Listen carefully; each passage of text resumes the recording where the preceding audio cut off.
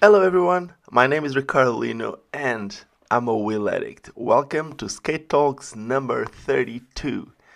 And well, my guest today, it's one of the best skaters ever, if not the best skater ever.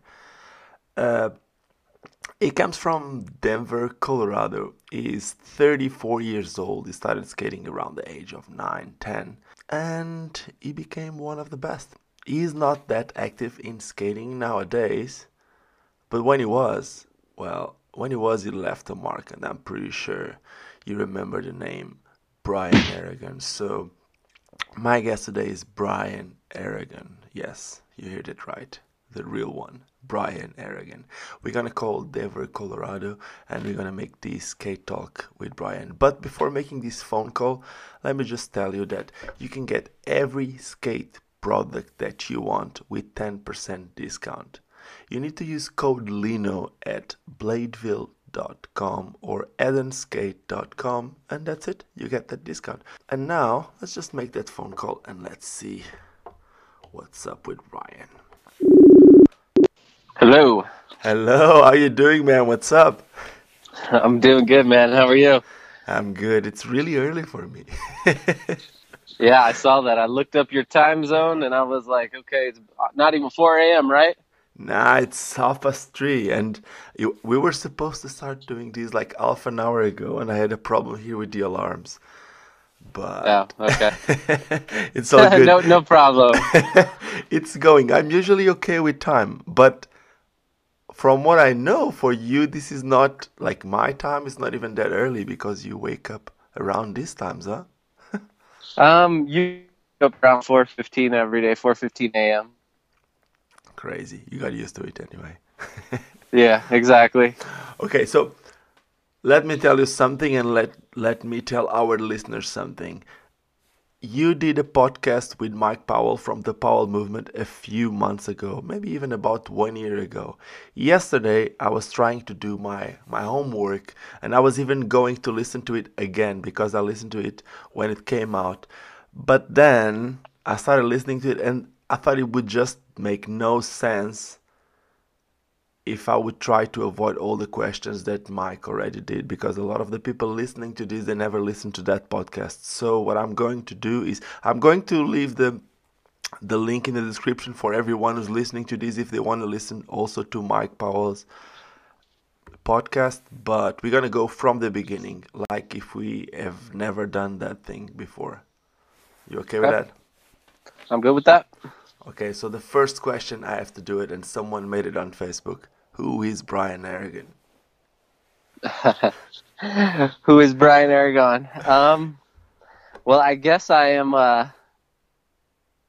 just a young man. When I say young, not so young anymore. I'm 34 years old, but just living out here in Denver, Colorado, trying to live my best life. Even though I'm 34, I guess to some people in the blading community that may seem a little old, but I guess in the grand scheme of things, that's still semi young. Um, I don't know. I feel like thus far in life, I've had a pretty full life with a lot of different chapters, and right now I kind of feel like I am in the beginning stages of the next chapter in my life. And looking back, there isn't too many things that I'm unhappy about or wish I could change. I'm pretty happy with the way things have gone thus far, and I guess just looking forward to the future from here. Awesome. I have a lot of questions. I have a lot of questions. People do have a lot of questions. And even just from what you said now, I already have questions. But Yeah, before keep going, let me tell you, this happens sometimes, and I'm going to try not to make this happen, but sometimes it does. Sometimes I just can't stop myself. And if I interrupt you anytime during a thought, I'm sorry about it. I'm going to try to not make it, but sometimes I just get too excited. that's fine. That's totally fine. Okay, so how did you got into skating? You were super young, right? How did you got into skating? So, yeah, I was super young when I got into it. It was around the time when I was a little guy, and skateboarding was pretty popular, and I was dabbling in skateboarding, always at the skate park doing that kind of thing. And one summer, I had actually gone out to Kansas, which is just a couple states over from Colorado, Hmm. and one state over, I should say. And I went there, and all my cousins were actually rollerblading, and I was skateboarding. So it didn't take long before I kind of wanted to do what my older cousins were doing, and started skating. And at that time, they were watching videos and they were grinding rails and curbs, and it just looked a lot more fun than what I was doing on my skateboard, and a lot more impressive to me anyway. That's cool. You could land more tricks on the skates than on the skateboard. I'm sure that you were good on skateboard too, anyway. Yeah, I was pretty good at it when I was a little kid on a skateboard. I remember when I first got into it, I had been skateboarding maybe a year, or maybe even 2 years, but I had gotten sponsored by a little skate shop in Colorado, and I thought it was super cool at the time. But then, obviously, when skating came around, it was kind of my attention, my focus and energy went towards rollerblading. That's cool. So you got sponsors to skateboard. That's cool. What type of tricks were you doing? More like flip tricks, or would you be like in the skate park? Would you be skating street ledges? Yeah, so it was all skate park for me back then. I was too young to know it. Even street skateboarding was at the time, but I mean, just like mini ramps, quarter pipes. I don't really ever remember grinding rails and stuff like that, but I just remember really skating mini ramps and just being good at skate park kind of stuff, launch boxes and stuff. Okay. Did you ever skateboarded while rollerblading or inline skating? Did you ever got back on a skateboard? Once in a while. I mean, nothing too serious because I was always thinking I was gonna hurt myself doing something stupid, like many of us have done. But yeah, I'd roll around on a skateboard here and there, especially like at places like Woodward or something, just messing around. Yeah, when everything is perfect. Yeah, exactly. Okay, let's keep going with this. So then you met your cousins skating, and that started. But were you any good at first, or it took a while for you to get good? Yeah, it took a while for me to get good. I mean, I could understand the concept of skating just because I grew up like going to the roller rink. I mean, God, that sounds crazy to say now, but when I was young, that's what you did on like Friday nights and on the weekends when you were a little kid. You roller skating ring and skated all night. So the concept was already there. I already knew the fundamentals of skating. It was just going from quads to rollerblades, which really wasn't that hard to learn. But I mean, front sides and back side grinds, I remember catching onto those pretty quickly. But it was just the abnormal movements you'd make with your legs and understanding. I remember the concept of a topsole was just so crazy to me back in the day when I first started learning grinds and tricks. I was like, I don't understand how people can bend this way. I don't understand how you can keep your balance doing a topside trick. So yeah, it was just all those little intricacies of skating that grabbed my attention and just got me hooked right away.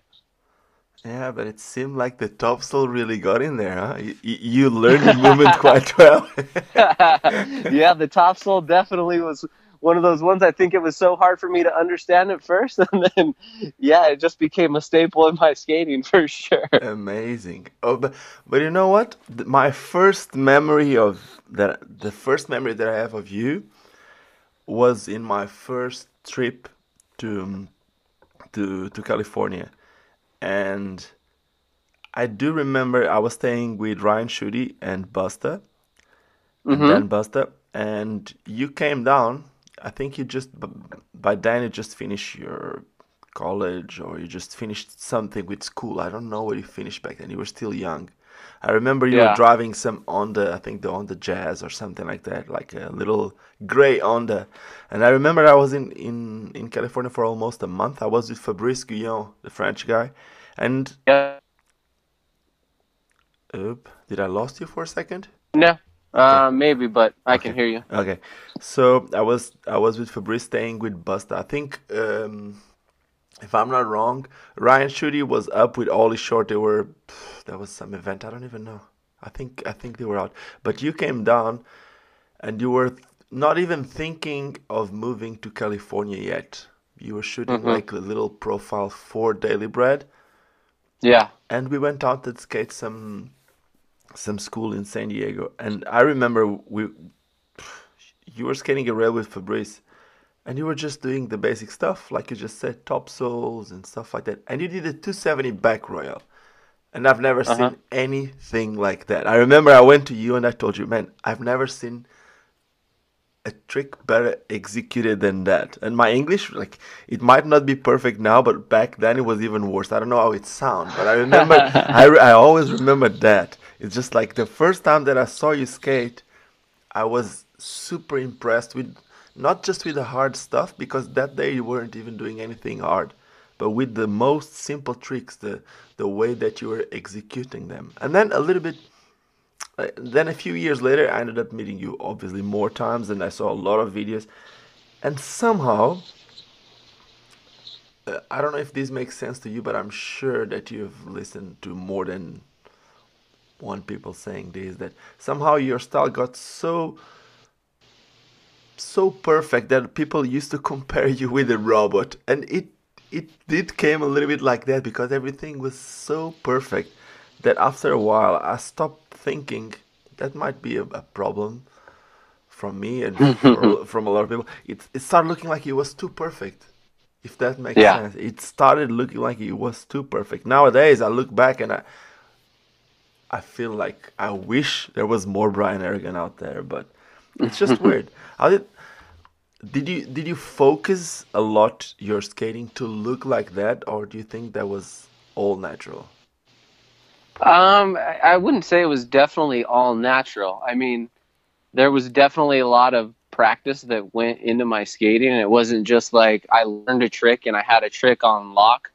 I mean, I know some of the people I used to skate with would be like that, but I wasn't necessarily that person. If I would learn a trick, I would practice it over and over and over and over again until I had it just the way I wanted it, or at least the way it felt most natural, and the way, especially down the road when I my skills got a little bit better, I never knew when I would find the right obstacle to try that trick on, and I wasn't one of those people who would try a trick I had never done before on a down rail or something that I could potentially injure myself on. So I always liked when tricks looked a certain way, and I think maybe a lot of the pros that I grew up watching, that's the reason why I really liked them, was the way they executed their tricks. And I was more drawn. I know a lot. I've heard that response to my skating as well, where a lot of people just thought it was boring, and everybody's going to have their own prerogative on style. But for me, it was the people who I really enjoyed skating or watching skate were the ones who had the really nice execution and who landed the tricks the way I thought they should be landed. Yeah, it's I don't know. At first, like I just said, at first, when I first saw it in person, I was shocked. And then maybe somehow I kind of got used to it, which is a problem, obviously. I kind of got used to it, Hmm. and I wouldn't say boring, but it was just too perfect. I don't know, it's hard to explain. But nowadays I really miss it. I really, really wish there was more Brian Aragon out there. But do you ever felt that you start being judged like on skate events like differently because people actually got used to you being at a certain level? So if you would do a certain trick that probably no one else would do, but people were already used seeing you doing it, they wouldn't judge it the same way? Yeah, I guess there were times definitely when I felt like that, or when maybe I put out an edit, or yeah, be at a contest sometimes and maybe do something that I don't know. Maybe my skating sometimes just didn't have the shock value to it. People were used to me doing a certain level of tricks or a certain kind of trick, and I could see how when they see it in person, it may be like, oh, that was cool, but um, I'm really not surprised that he did that.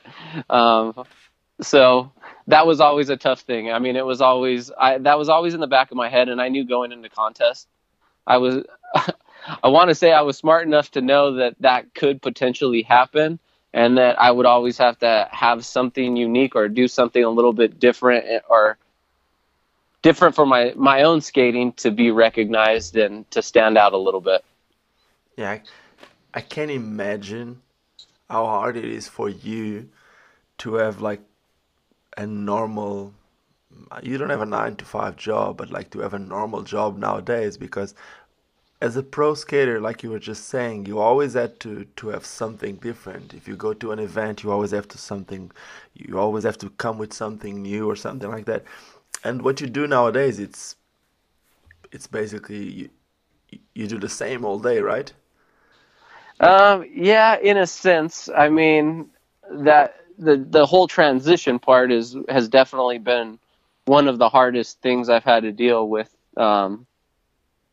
From Yeah, just going from being the professional skater and being able to kind of have that carefree lifestyle. I mean, there was a lot of structure in that, but with that being said, it wasn't like I was in the same routine every day. I could switch it up whenever I wanted to. I could go to this skate park. I could go skate street. I could next week I would maybe be in Europe or traveling to some contest. So it was always different. And yes, you're right. Now in my job, I mean, it's not a 9 to 5. It is a 9 to 5.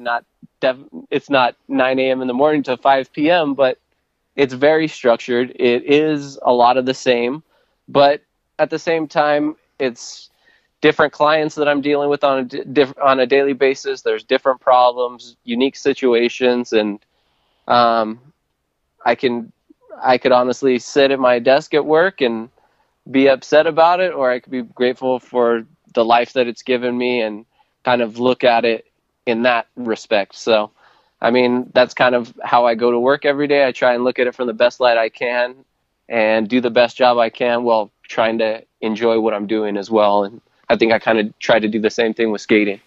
It Yeah. was a little bit easier with skating. But at the same time, I really believe that for whoever got you in that job, or whenever you applied to that job, people saw there was a lot of potential. And usually, someone who is at such an high level at something can bring that something into the job. And and you are one of the best, if not the best, in the world, at least for a long, like for some period of time. So there's a lot of things that you can bring to that job and make you do that job better. I'm pretty sure that you're super competitive, and that makes you get better at whatever you do usually. So Yeah. Um, exactly what you just said. I mean, when I stopped skating, it wasn't the stopping skating. There was no hard stop to skating. But when I was in my mind thinking about transitioning to something else, it was very, very difficult because I had never really had a normal job before. I mean, prior to going into the job before, I only worked at a Van skate park for about a week before I quit. I started working there so I could skate there for free when I was 16 years old. hmm And then after a week, I said, forget this. I can't work in this anymore. And then it kind of, my skating career took off a couple years later. And the first job I actually got was the one prior to now, which was a normal corporate job. And yeah, I mean, the transition period was very rough. I didn't know what I was getting myself into. But I kind of always knew in the back of my head, if I went into it with the same mindset I had when I was skating, and I just believed in myself and kind of pushed myself and just worked as hard as I did with skating, then I was going to be perfectly fine. And thank God, thus far, everything has worked out good. yeah. For how long have you been doing that job, or the corporate job that you were just saying? So with the company I'm with now, I've been here 3 years in September.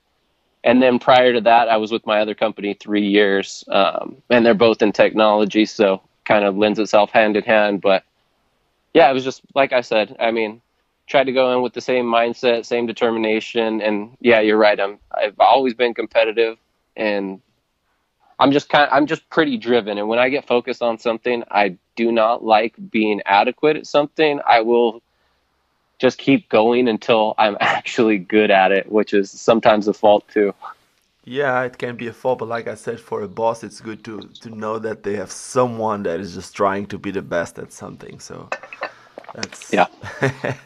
okay. So you're saying that it's been 6 years that you've been doing that job, like different Hmm. companies, but that type of job. When you Yeah. first left the professional skating career, did you already at that job, or you left without knowing what you were going to do? Well, I didn't.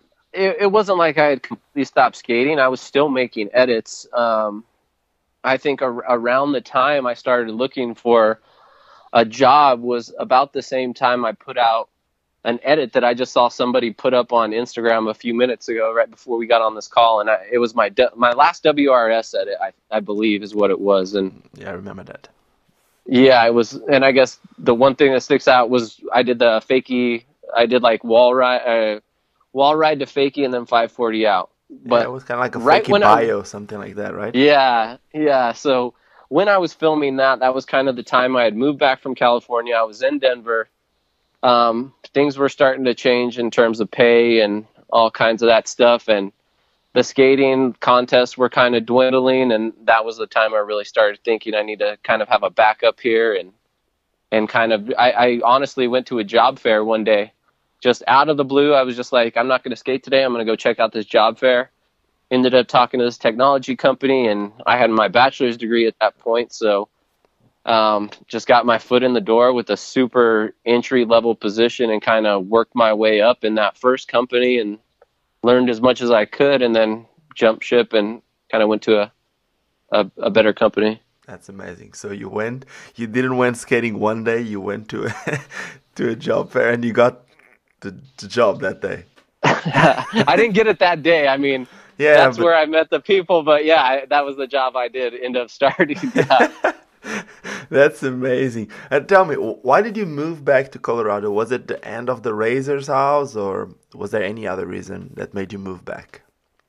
Um, I think there was a few different reasons. I mean, when we were out there, obviously we did a great deal of filming and we had a great time. I mean, we had Julian and Dre in the house, and then we always had visitors from the European team coming through. So it was a really productive house. But towards the end, like I said, when skate contests started dwindling and skate sales weren't really doing so good, it kind of came to the end of the road where I was at a point where I wanted a little bit more money from Andy, and I told him, hey, I think I deserve to get paid a little bit more. And I mean, it was over a few months span where I felt like I deserved more. I had proved myself. I had been working my ass off and traveling everywhere, doing very good in contests, putting out video sections, and money was somehow going down. So it was tough for me. And about that same time, the house financially wasn't really making too much sense for Andy either, I think. And I just remember one day I had a call with Andy, and it was either a call or a talk at the Razors at their warehouse, and Hmm. I just remember him telling me it was probably in my best interest that I probably go back and pursue my college degree and get that taken care of. And I mean, I respected him saying that, but at the same time, hearing your boss say that, who owns the skate company, is a very tough pill to swallow, and really starts making your brain go a little bit crazy and wondering, okay, if my boss is telling me I should probably go back to school and get my degree, like, how is it right now? Like, what's going to come in the next few months? Am I going to be getting any money at all? So that's kind of what sparked the change right there, and moved back to Colorado, finished my degree up, and that was that. Yeah, it makes little sense. I can't imagine like if the person who should be trying to make you excited about the sport that you're trying to bring up then is telling you that you're not going anywhere. It might be frustrating. Uh, Yeah.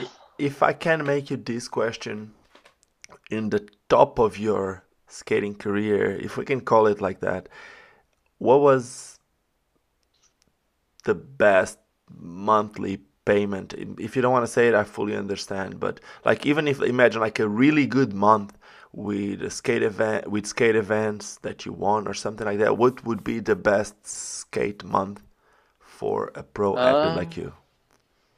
well, that's hard to say because back when I first started, when ASAs were around, I mean, those were the big money ticket. You could go to an ASA and every contest was paying out $5,000 or $6,000 and that was like the year after I turned ASA pro.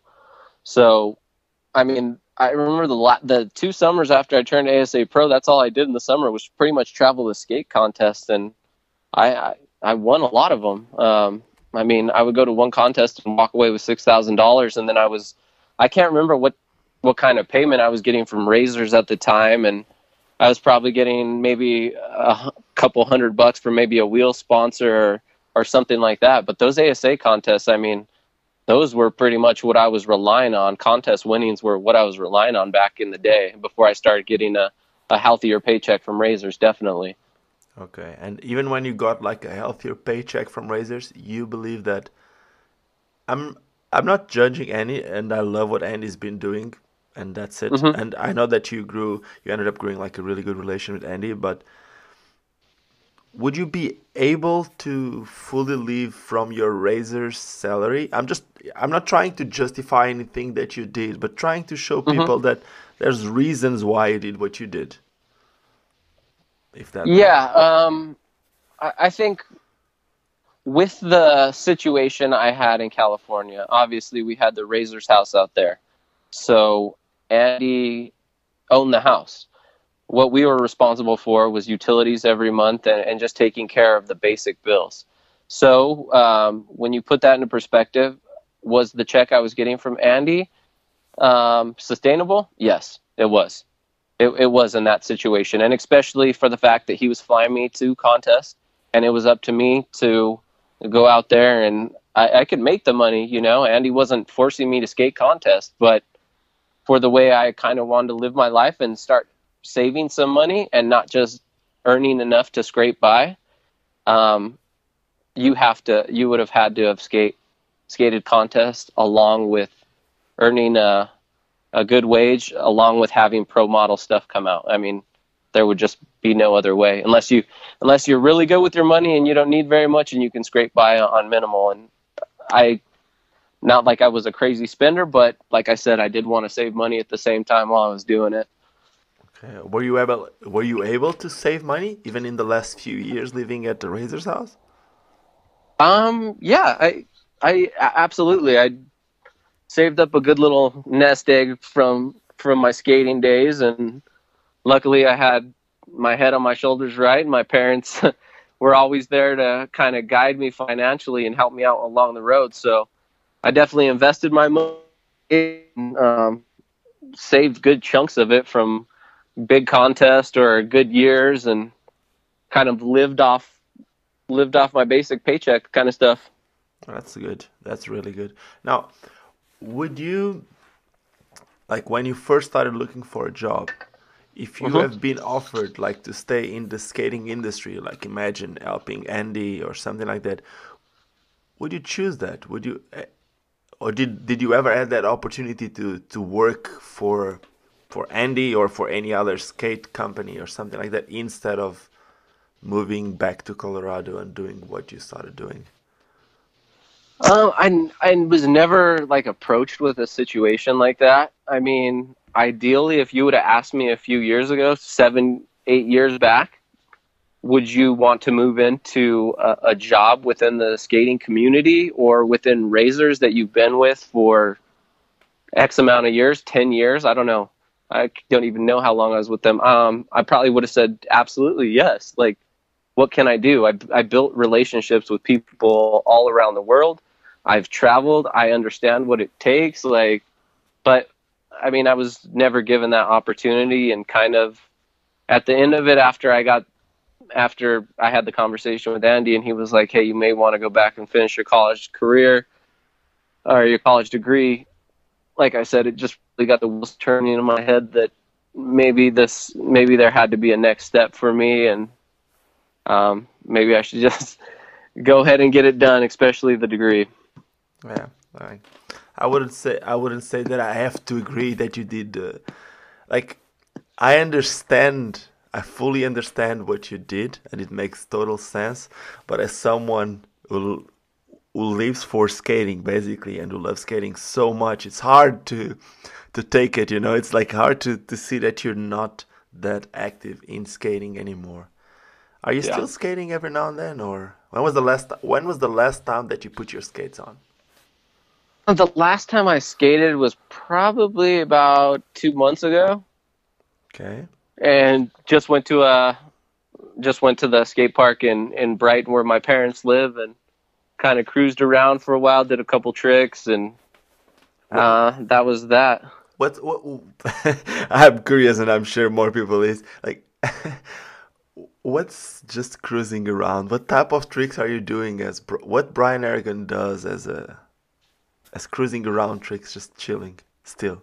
Well, I mean, it's one of those things where it's like the skate park that I've skated it 100 times. I mean, if you took me there blindfolded and dropped me into a ramp, I would know when the next transition was coming or the next pump. So, I mean, I know that skate park very well. So, I mean, I was doing tricks like I don't know. I wasn't doing anything like too crazy. This was I actually made a little Blader Gang thing, just a couple tricks on Instagram. I think of one of the times I went cruising a few months ago as well. Yeah, It was I just like some remember with some yeah, some Valos. alley topsails, yeah, just some spins. I remember that day I was like, can I still do a 900? I just want to know if my body remembers exactly how to throw it. And Did you land it um, first try? yeah, I landed first try. Dude, I can still no, I won't be able to do it anymore. But like, I landed it once in my whole life, and you just go. It's just not there. It's just one of those things that, I mean, after you do something so many times, the muscle memory is there. I just spinning has always been natural to me, but I'll definitely say I did miss some tricks when I was skating. And nowadays, when I do put skates on and go out, and I miss easy tricks that I used to do without even having to think about them, it does get frustrating. It does get frustrating thinking like I used to do this trick in my sleep, and now I have to think about how to move my body to do it. Yeah, it's perfectly normal. I understand, but you know what's really frustrating? Well, like I have to tell you this episode. Like I don't know if you remember. I think it was probably no, not the last time that I saw you, but one of the last times that I saw you was at a Winter Clash. Hmm. And I was so happy. I was just pumped. I was skating. That was like I was skating with Tori Trezder. It was I don't. I think it was Orish in Germany. We were just there was a one of the winter clashes that they had like a little extension. Like there was a flat bank with a little extension. The one that Chaz sends it's I don't even know from Yeah. 50 real to Alip Topsol 720 out something like that. And I was skating with Tori, and I thought I was skating so good on top of that extension. I was like so happy with my like so proud of myself. I just did like a 270 backslide to true spin soul, which for me was all new, and like I was really happy with my skating. And then you show up, and then you started skating, and I just felt so wrong. I just took my skates off. I just sat and watched skating, and I'm sure that a lot of people felt like that so many times, man. That's frustrating. And now it's even more frustrating that you just tell me that you haven't skated for so long. And then I don't know if you skated before those 2 years, that session 2 months ago. When was the last time that you skated before that? It's been like a few times within a year period. Um, Okay. And yeah. I also saw this clip that someone also posted on Facebook when I made the Facebook post about these skate talk with you Hmm. on tri skates. Have you been skating those things every now and then too, or never really? Yeah.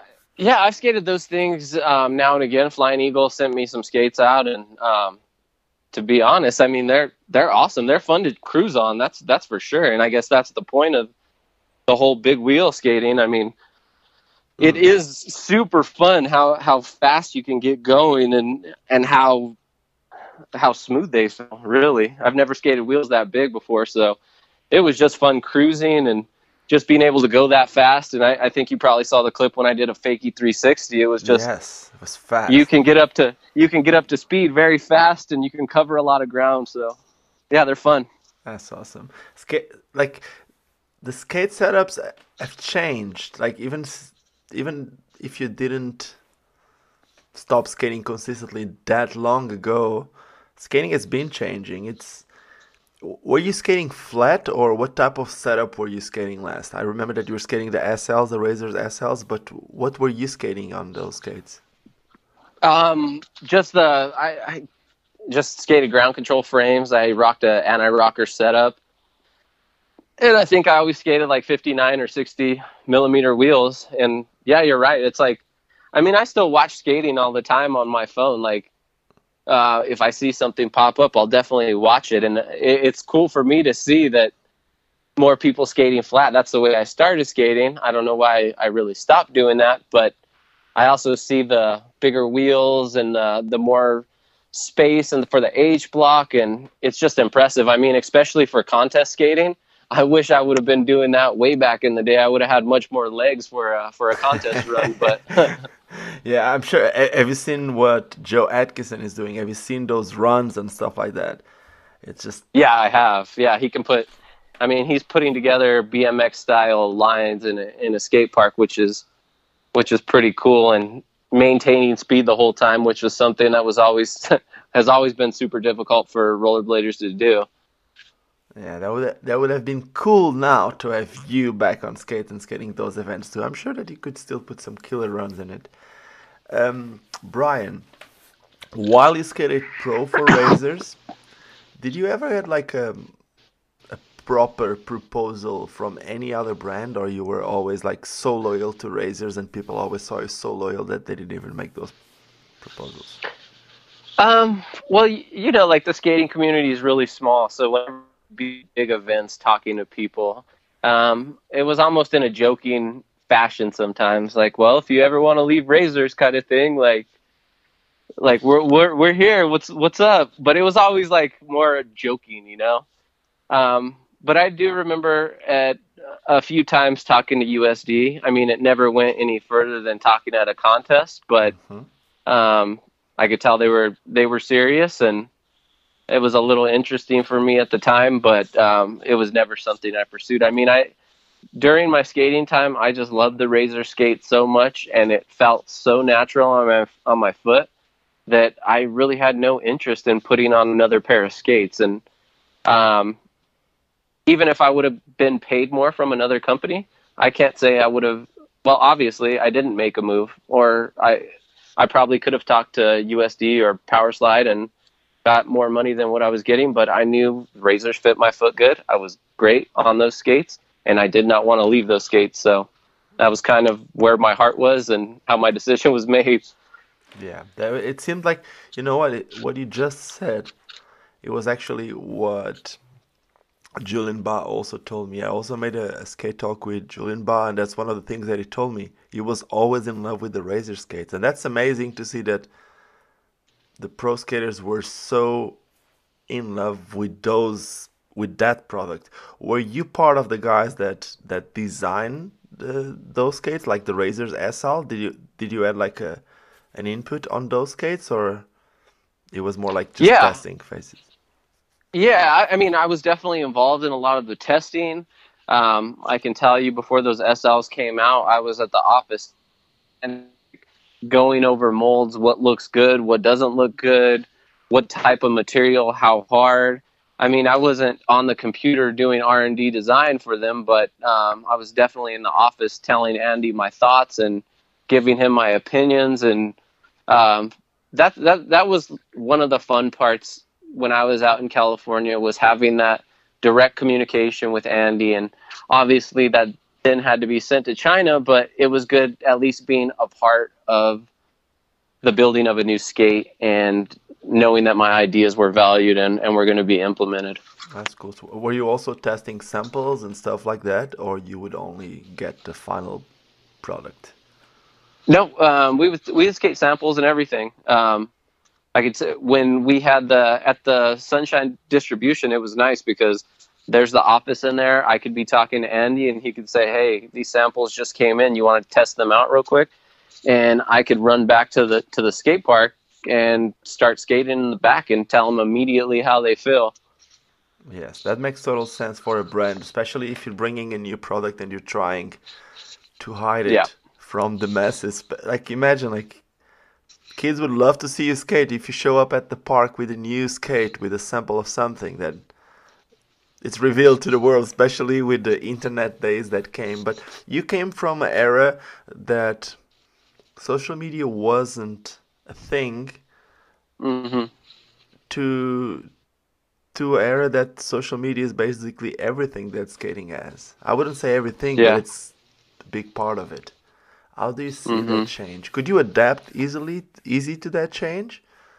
Or I mean that's a tough question. Obviously, yeah. When I started skating and when I was involved, social media really hadn't picked up that much, and you made your name by putting out video parts or yeah, that weren't even doing filmed very by well. you. You weren't even filmed by you. Exactly, exactly, and or going to contests and hearsay internet results on the internet came around, and then now you have all this social media out there.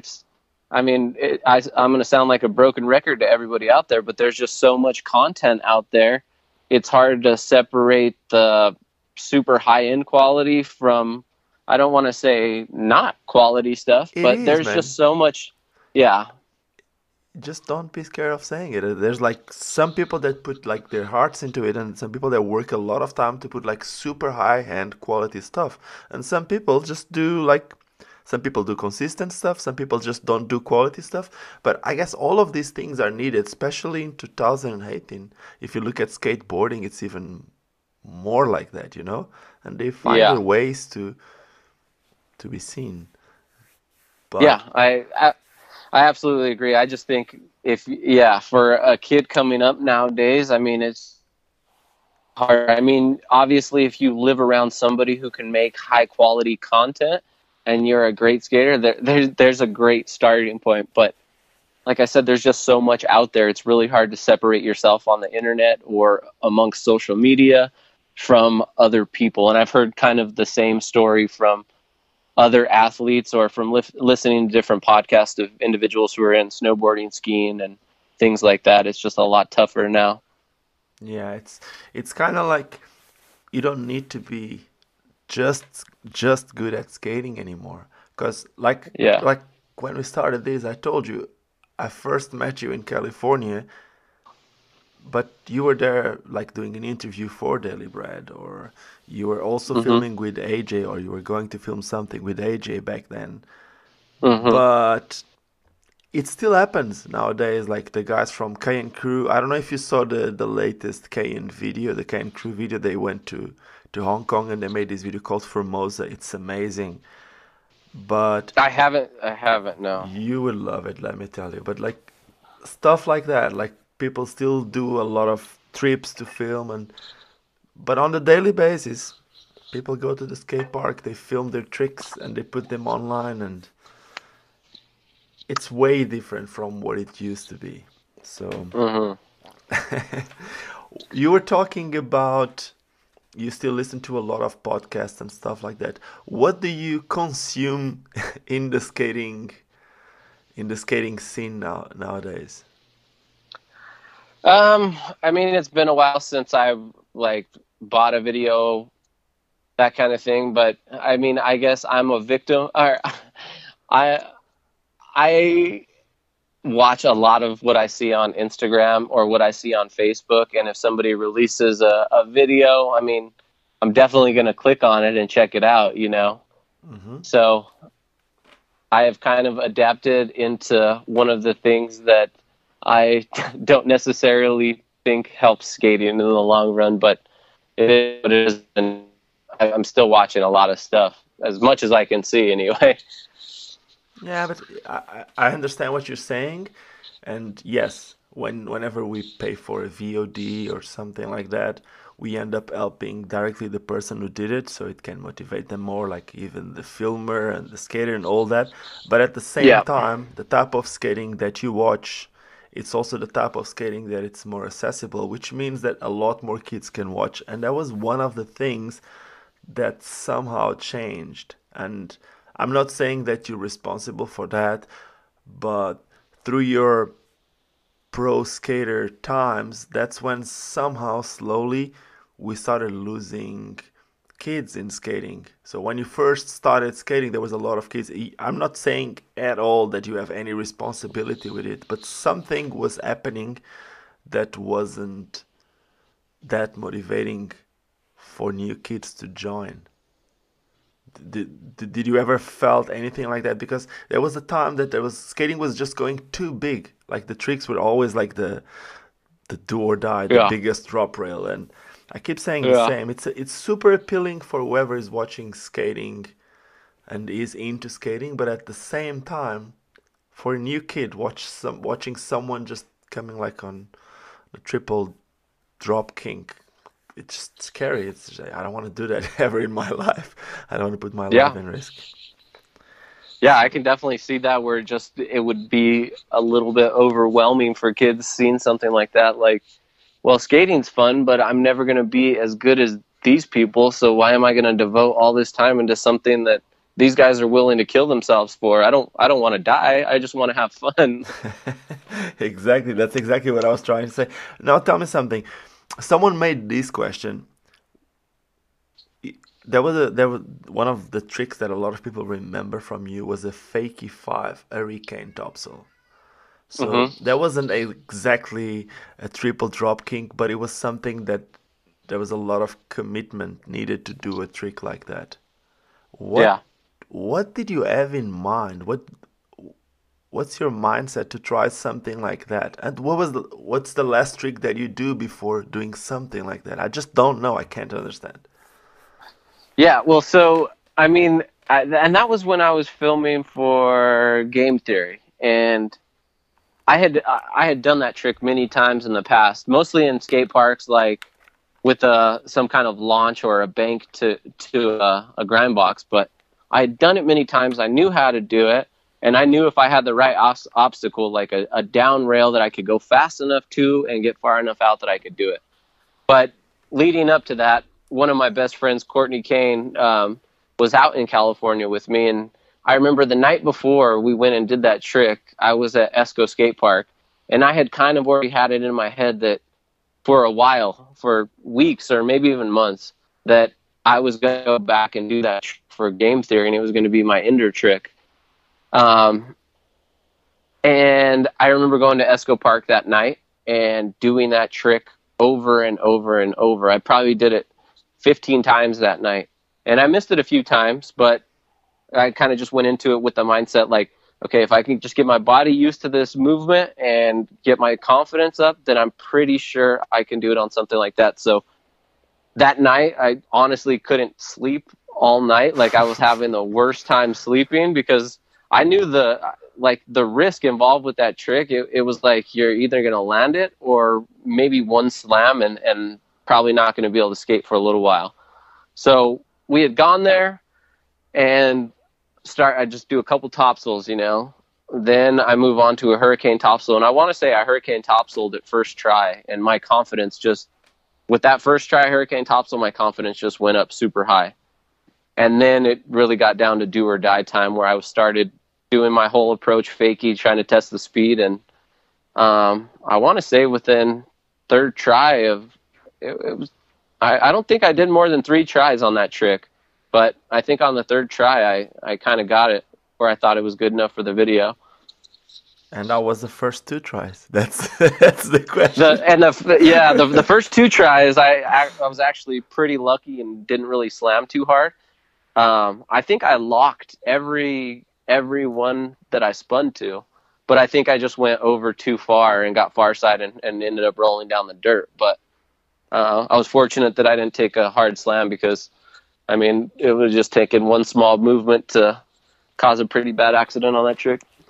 Okay, so that's obviously a trick that you're proud of, but is that your proudest trick ever done on skates, or what's like if we had to choose like the top three tricks that you feel proud of doing it, what would they be? I'd say that's definitely one of the ones in my top three, if not the top. But that was just so cool because all my friends were around. We had been out skating that whole day, and that was the last spot. So I had one of my best friends from Colorado out there, and then I had Julian, Jeff Howard, um, Dre, and it was just like one of those nostalgic moments when everybody was like happy, you know? It Hmm. was like I had my best friends there, and even though they didn't land the trick, they were so happy. So it was just, I don't know, it was just cool. And I don't think anybody had ever seen it done on a down rail like that. I could be wrong. I don't want to say I'm the first to ever do it. I'm sure somebody did it somewhere before me, but that was a really cool moment. Another one was maybe Rancho Bernardo, the 540 Soyal on the kind of big rail. That Yes. was pretty cool. I don't know. All when I think back, the best memories I have are the excitement with my friends after landing a trick like that. Because there was a lot of times when I was skating just with the filmer and I landed some pretty hard tricks, but they're not as memorable to me because I didn't get to share the experience with other people, with my friends. That must have been so weird. Like I can imagine, because skating for a company like you did, just for like for Mind Game, you guys, every time there was a video coming out, the videos were just they were shocking. They were shockingly good, but they also had to add that surprise factor. So you guys had to film a lot with the filmer only. Was that it? Or Yeah, I definitely later in my career when I was doing a lot more of the razor stuff, it just got to a point where it was so hard to skate in Southern California if you had a lot of people with you where it really just made more sense to go out with a filmer if you were trying to get things done. And while that's productive sometimes and it's still fun, you're still doing cool stuff, but it's not as fun as when you have your friends around, which is kind of the reason you skate too, is because it's fun and hang out with your friends and you all share the same passion. yeah, it makes total sense to me what you're saying, but I can understand what you're saying. If you want to be productive, um, one of the things that one of the last times that I was in California and I was with Andy, one of the things that he told me was that somehow the productivity of the Razor's house wasn't going the way that he was expecting. Basically, he would love to have you guys like you, Dre, Murder more often. Like from what he said, it was close to the skate park. I think it was the Esco skate park, right? I know what you're talking about. It was Yeah. actually Encinitas Skate Park, is what you're Yes. talking about. Yeah, and Yeah. you always said that you would have loved to have you guys more often in that skate park, and that thing somehow wasn't happening. Do you would you do things differently if you would be back in the house? I don't expect you to be back in the house now, especially once you move back and if you have a family, whatever, things change. But hmm would you would you do things differently nowadays? I don't think I would. I mean, when I think back to the whole California thing, the whole California housing situation, that was one of the most productive times in my career. If you want to talk about the most edits I put out, the most video sections I filmed, the most countries I traveled to, just the most skating I did in general. Like, if you want to put it into the shortest amount of time, that was it. My California stay, those 3 years I was out there, it was jam packed. And, and I think Andy had a very different idea. He thought that us going to Encinitas Skate Park. So there's a difference. Esco Skate Park is what we all have kind of grown up watching. The Esco Zoo guys skate. It's a Hmm. very well known skate park, and it has it had a good scene when we were out there. And we did skate. I mean, I skated that almost maybe once a week, twice a week, and we'd have the whole crew out there skating. Hmm. But Andy's idea was Encinitas Skate Park, and Encinitas Skate Park is completely different than Echo. There's no rollerbladers there. You go there. It's built for skateboarders. That's where some of the best vert skateboarders in the world go on a consistent basis.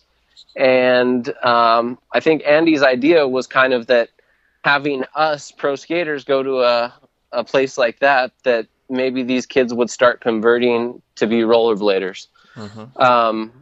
And maybe he's not too far off in that thought process, but I mean, there were skateboarders at Escondido as well. But I think Encinitas Park is known by skateboarders.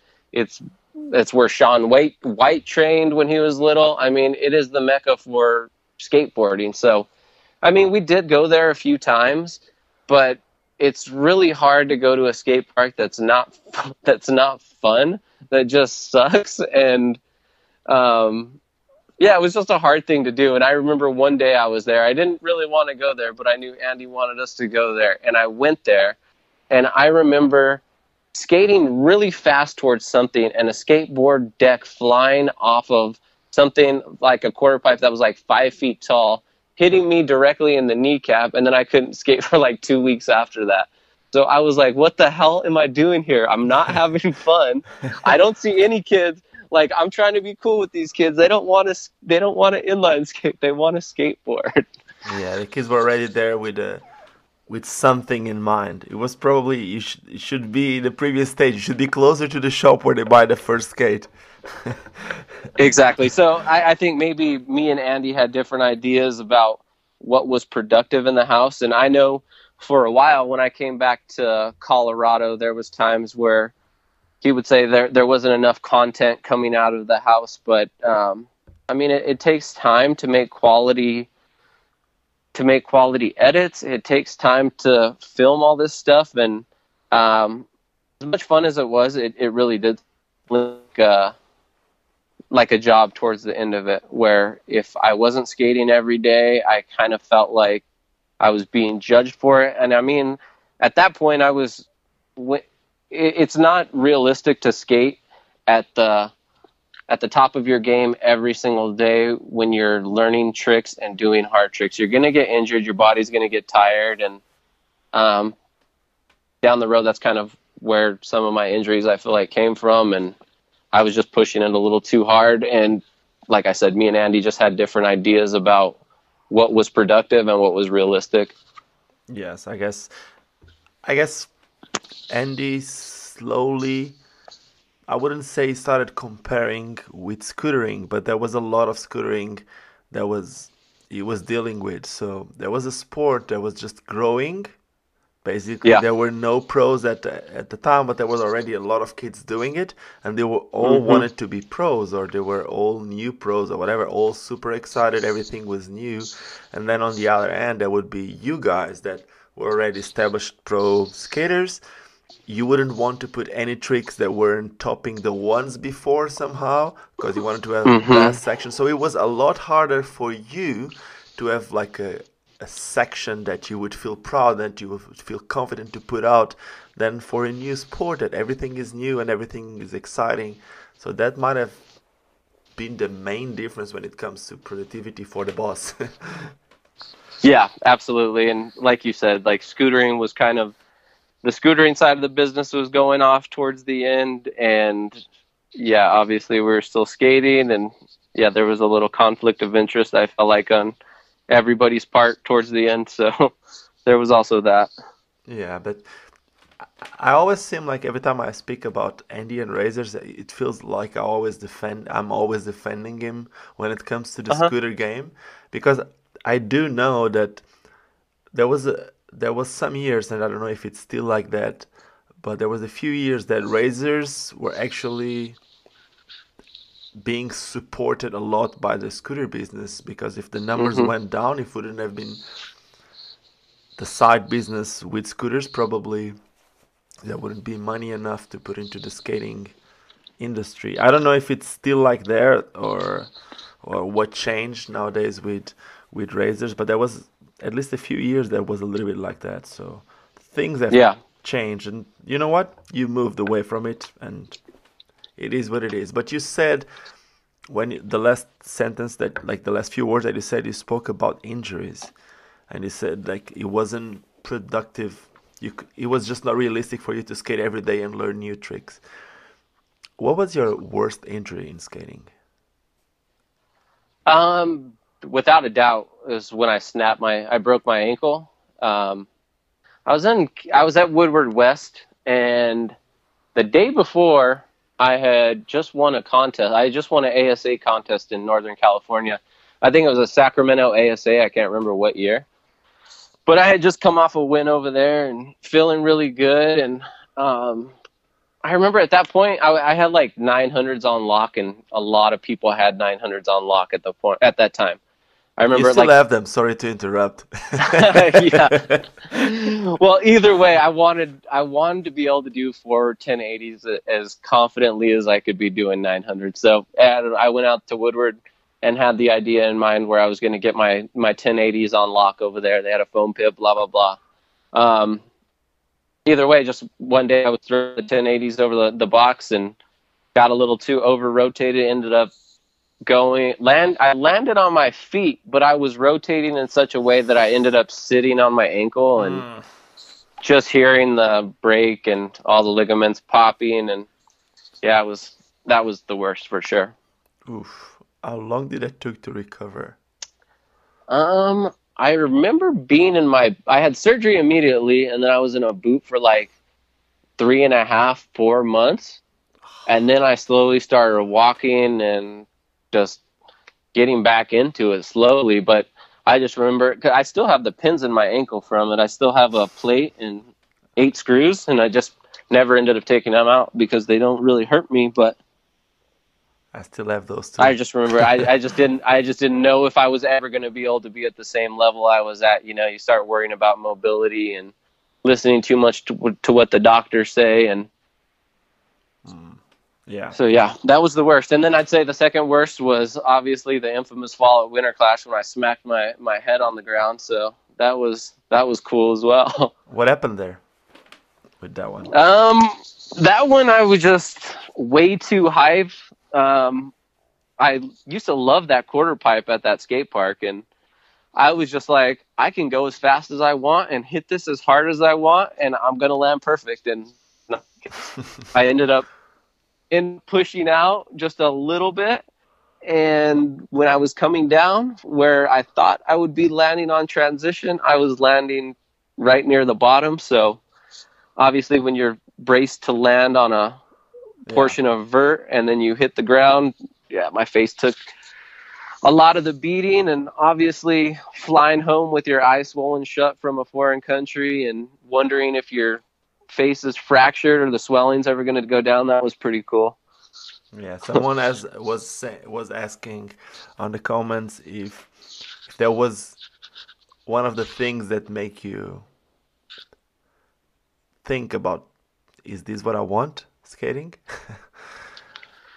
But I wouldn't say that necessarily put any opinion into my mind or moved me in one direction or the other. I mean, besides it hurting and my face hurting for a few weeks, it didn't really change the fact that I had been through injuries before, and it was just part of the game for me, you know. Obviously, you don't want to hit your face, but I was used to dealing with it, so. All good. Brian, looking at skating in 2018, what's the skater that makes you more excited? Like if you look at like consistently to stuff, who's the guy that you like to see skating the most? I really like watching Eugene skate. I think he brings a different flavor to the skating game. I mean, he brings some tricks that are just unique, you know, like unique ways of doing tricks, unique obstacles, which is really cool and refreshing to watch. But then with that being said, it's always, whenever I see anything Broskow come out or anything Sean Kelso, it's like I grew up with those guys. I grew up skating and watching those guys, and they've been skating hard without any stoppage, really. So I just feel like they have such a way of skating about them where, like I said, I like when tricks are done properly, and especially when you look at Broskow, he's like the definition of power and preciseness. So it is cool to watch him, even though like sometimes there's a piece of me like, it's so frustrating. I wish I could still do that. I want to skate that good right now, and then I think about going to work the next day in like 7 hours, and then it kind of kills my vibe.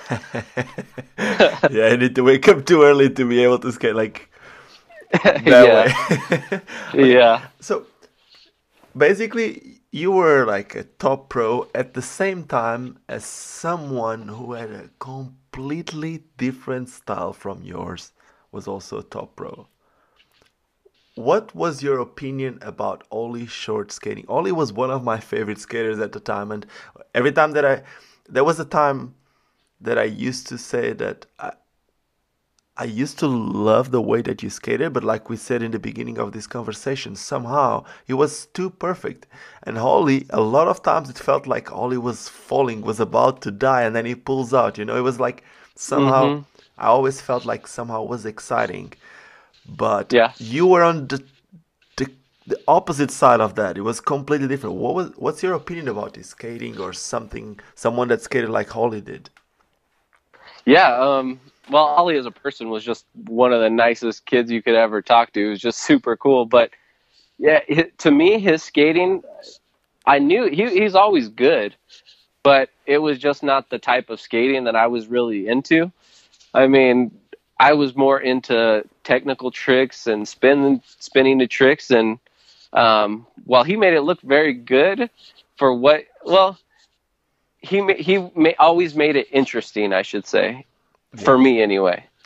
So I won't say I was always super impressed with the tricks that he was doing, but I will say that Ollie had a style of his own, and he had a way of skating and looking at spots. And he also did a lot of crazy shit. I mean, there was a lot of risk involved with the skating that he did. So, I mean, different kinds of skating appeals to different kinds of people. And yeah. Yeah, I'm sure that a lot of people will relate to that. And yeah, did you know that Ollie was one of the first ones to actually do spinning into tricks? I think, if I'm not wrong, even before seeing Abdil doing the Hurricane Topsail in California, I think it was in FOR2 or something like that. FOR3, I don't remember. FOR2. hmm Even before that, Holly was doing Hurricane Topsails and Hurricane Fishburne in a really tall rail in London. You used to skate for Roaches and for Roses, hmm and Ollie went through all that spinning era, and somehow he just started choosing a different way, which is hmm it's weird, and it just ended up being something so different. Like you just said, that's why I was interested in hearing your opinion. Yeah, and I think I do remember seeing Ollie back in the day, maybe doing tricks like that, especially like in the baggy clothes era when Hmm. you first started seeing clips of Ollie. But yeah, I mean, not that I don't think he had ever had the skill to do that, but you're right. He just kind of chose his own path, and it was definitely a more creative path than probably that of mine. So you were just talking like about the big pants era. Someone was just Yep. asking, pants with a Z or pants with a S? Is it like big pants or like tight pants? What do you wear nowadays? I mean, nowadays it's like just normal pants and slacks if I have to wear slacks to work. But I mean, I look back at like skating videos, and it's because when I see myself wearing like super big pants back in the day, I'm like, God, what was I thinking back then? But at the time, I mean, I thought I was super sick. I mean, I feel like that's the story that you always hear old men say. But like, I was way cool back in the day, but I don't know. I like how I look towards the end of my skating when my pants were a little more fitting and normal looking, definitely. Dude, yeah, I have to tell you that one of my favorite skaters to watch he still uses the biggest pants ever. You know that Russian guy, Dima? You might have skated with him in Moscow. Yeah, Dima, yeah. I see Dima pop up on edits once in a while, and he just has a really cool way of skating. He has really flowy, and he looks like a freestyle skier on rollerblades. He just He's makes a it really freestyle look, skier. yeah, and that's why it just looks so fluid for him. Now, bringing the skiing thing into this, uh, why snowboarding and not skiing? So when I was younger, around the same time when like I mean, I was skating really hard. I just got into snowboarding with my school. They took us on a snowboard trip and they put us in lessons. And at the time, I just snowboarding was the coolest thing out. At the time, like skiing wasn't that cool. So everybody wanted to snowboard, and that's when I learned. And then every day on the mountain after that was like, well, why am I going to learn to ski when I can already snowboard good? Like, I don't want to waste a day on the mountain. I don't get to come up here that often as it is. But you live really close to the mountain, don't you? You could do it like more. I mean, it's a drive, and now that I'm getting older and the city's getting more congested, you can get, I mean, if you wake up at the right time, it only takes an hour and a half to get up there, but Yeah, I get it. But you were too much into skating to spend. Okay, we're almost coming to an end. Someone was also asking, what's your opinion about the mushroom blading style of skating? That big wheel, but not just the big wheel at speed, but like more the trickery big wheel stuff. I've seen some stuff where I'm like, damn, that's pretty cool. Like some of the wheel slides I've seen or some of the obnoxious toe rolls that I've seen, like I'll admit when something is difficult and that's really hard to do, like, and that some of that stuff that I've seen has been pretty cool. And some of like the wall ride, the jump around stuff, and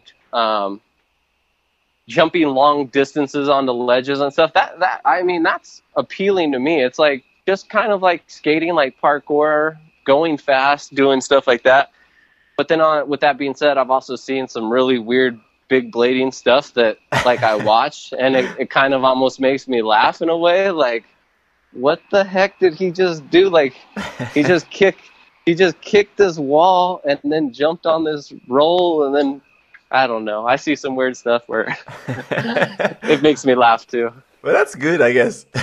Okay, so now the money question. When are we gonna see you on skates? Like, are we ever gonna see you on skates consistently, like trying to skate on weekends consistently, or it's just not gonna happen? I don't know. I've thought about that a while, and then it's like I will always love skating. I can't really say or commit that I'm going to be skating every weekend again in the near future. I don't know. I have a lot of hobbies now, and like I said, skating was kind of one of the best chapters in my life, but now I'm kind of exploring and getting to do things that I never really tried or really got into when I was so involved with skating. So it's been cool doing that, but I'm also I've been dealing with a back issue since I stopped skating basically. And that's kind of one of the things. I have a bulging disc in my back, and I don't want to get into all the things that I've done to try and help this, but it's like if I go skate one day, then I pay for it for like 3 or 4 days after the fact. So it does make it hard to do it consistently, and I obviously don't want to get into any back surgeries. And you just talked to Miguel, and I'm sure he could tell you a lot more, but Yeah. it's just one of those things. Back issues are not fun. Okay. So let me tell you something also. So for a few years, I was skating, like, I wouldn't say like you, but I was skating every single day, and I would try to challenge myself into bigger rails and to the biggest stuff that I could find. And it just, I ended up breaking my ankle just like you did. I still have the plate, still have the screws. And there was a time that I couldn't just skate. That was it. But like, I couldn't skate because my only way of looking at skating was just going bigger, going higher, and spin a little more, even if I was never into spinning. But that was the only way that I could see skating. And somehow, just like you were just saying now, I ended up finding out about biking, and I started riding bikes just to move around. Then my car broke, and then I started doing tricks, and I ended up becoming good at it. And I guess whatever you're doing right now, I believe that you're good at it. I don't even know what type of hobbies do you have, but it's just, I guess being competitive as you are, you're going to be good at anything. But just like it's also said, that passion for skating never goes away. And then for me, what made me skate the way that I do nowadays was actually what you just said. That's why I'm saying this now. It's just I was hearing myself talking when you were saying that. It's just I always thought that I could never skate again as consistently, and I have to admit that that was because of the way that I could only see skating going and the big wheel thing and being able to do like little things. Maybe the kick on the wall that seems stupid at a when we look at skating in a certain way, after a while it starts making sense because in the end, it's like you just said, it's all about the fun of it. Yeah. It's just somehow maybe I don't I'm not a an advisor or anything like that. I'm just trying to make you think that skating somehow can be different than just going to the skate park and killing it in that way. You know, like using the big wheels differently, or probably that would be the way for you to use it more consistently, to do it on weekends and to do it with other friends. Because maybe, I don't even know if you have any skate friends that you are on weekends or anything like that, but if you don't, if you're gonna try to bring anyone into skating with the level of skating that you have, I don't think they wanna wanna skate every weekend, you know? So maybe start from the beginning, or just like get a pair of skates and just go out there and just cruise, have fun. Yeah, exactly. And I'm no fool. I mean, I've been there. I know what it's like when I put a pair of skates on, and it's very hard to break that mindset once you have it built in of always wanting to land your hardest tricks, be consistent. It's very hard to break away from that mindset and just get out there and have fun and realize why you started skating to begin with. And I think the last few times that I went skating, I was in the right mindset. But for a few years when I first got out of it, it was very hard to, it was a tough thing to do. It was just more frustrating sometimes than it was fun. And that was just all mental, you know? Yeah, I guess like if you need to wake up that early and like you said, like you're gonna go skate and then you're gonna be your body is gonna be sore. It just doesn't make sense. Anyway, Brian, I just want to say thank you so much for taking this time. I'm pretty sure a lot of people will appreciate it. And I really, really hope to see more from you on skates anytime soon. It really doesn't matter if it's small wheels, big wheels, and I guess a lot of people have the same opinion. I don't Yeah. know. I'm talking to me. I guess one thing that I did want to say before this ends that I Hmm. really didn't get to say on the last podcast was just my gratitude and thanks to everybody who's supported me throughout skating and who still comments on anything nowadays. I mean, when I stopped skating, I really never gave like a proper farewell or anything like that, but just want everybody to know those times have always been the best times of my life. And all the moments I shared with everybody at contest and video sections, I'm just happy it happened. And I'm glad I think I'll always be a part of skating in some way, even if I'm not doing it every single day. So Yeah. just want to say thanks to everybody. Thank you. I guess I'm talking in name of the whole skating community, which is strong as we have been seeing over the past few months. It's somehow it's stronger than a lot of people think. If you've seen what's been happening with John Julio's new company, with Rob G, we are there. We are Yeah. strong. So thank you Yep. so much in name of that community, and I hope to see you on wheels again. Sweet. I hope to Okay. see you again too. Thank you so much, Brian.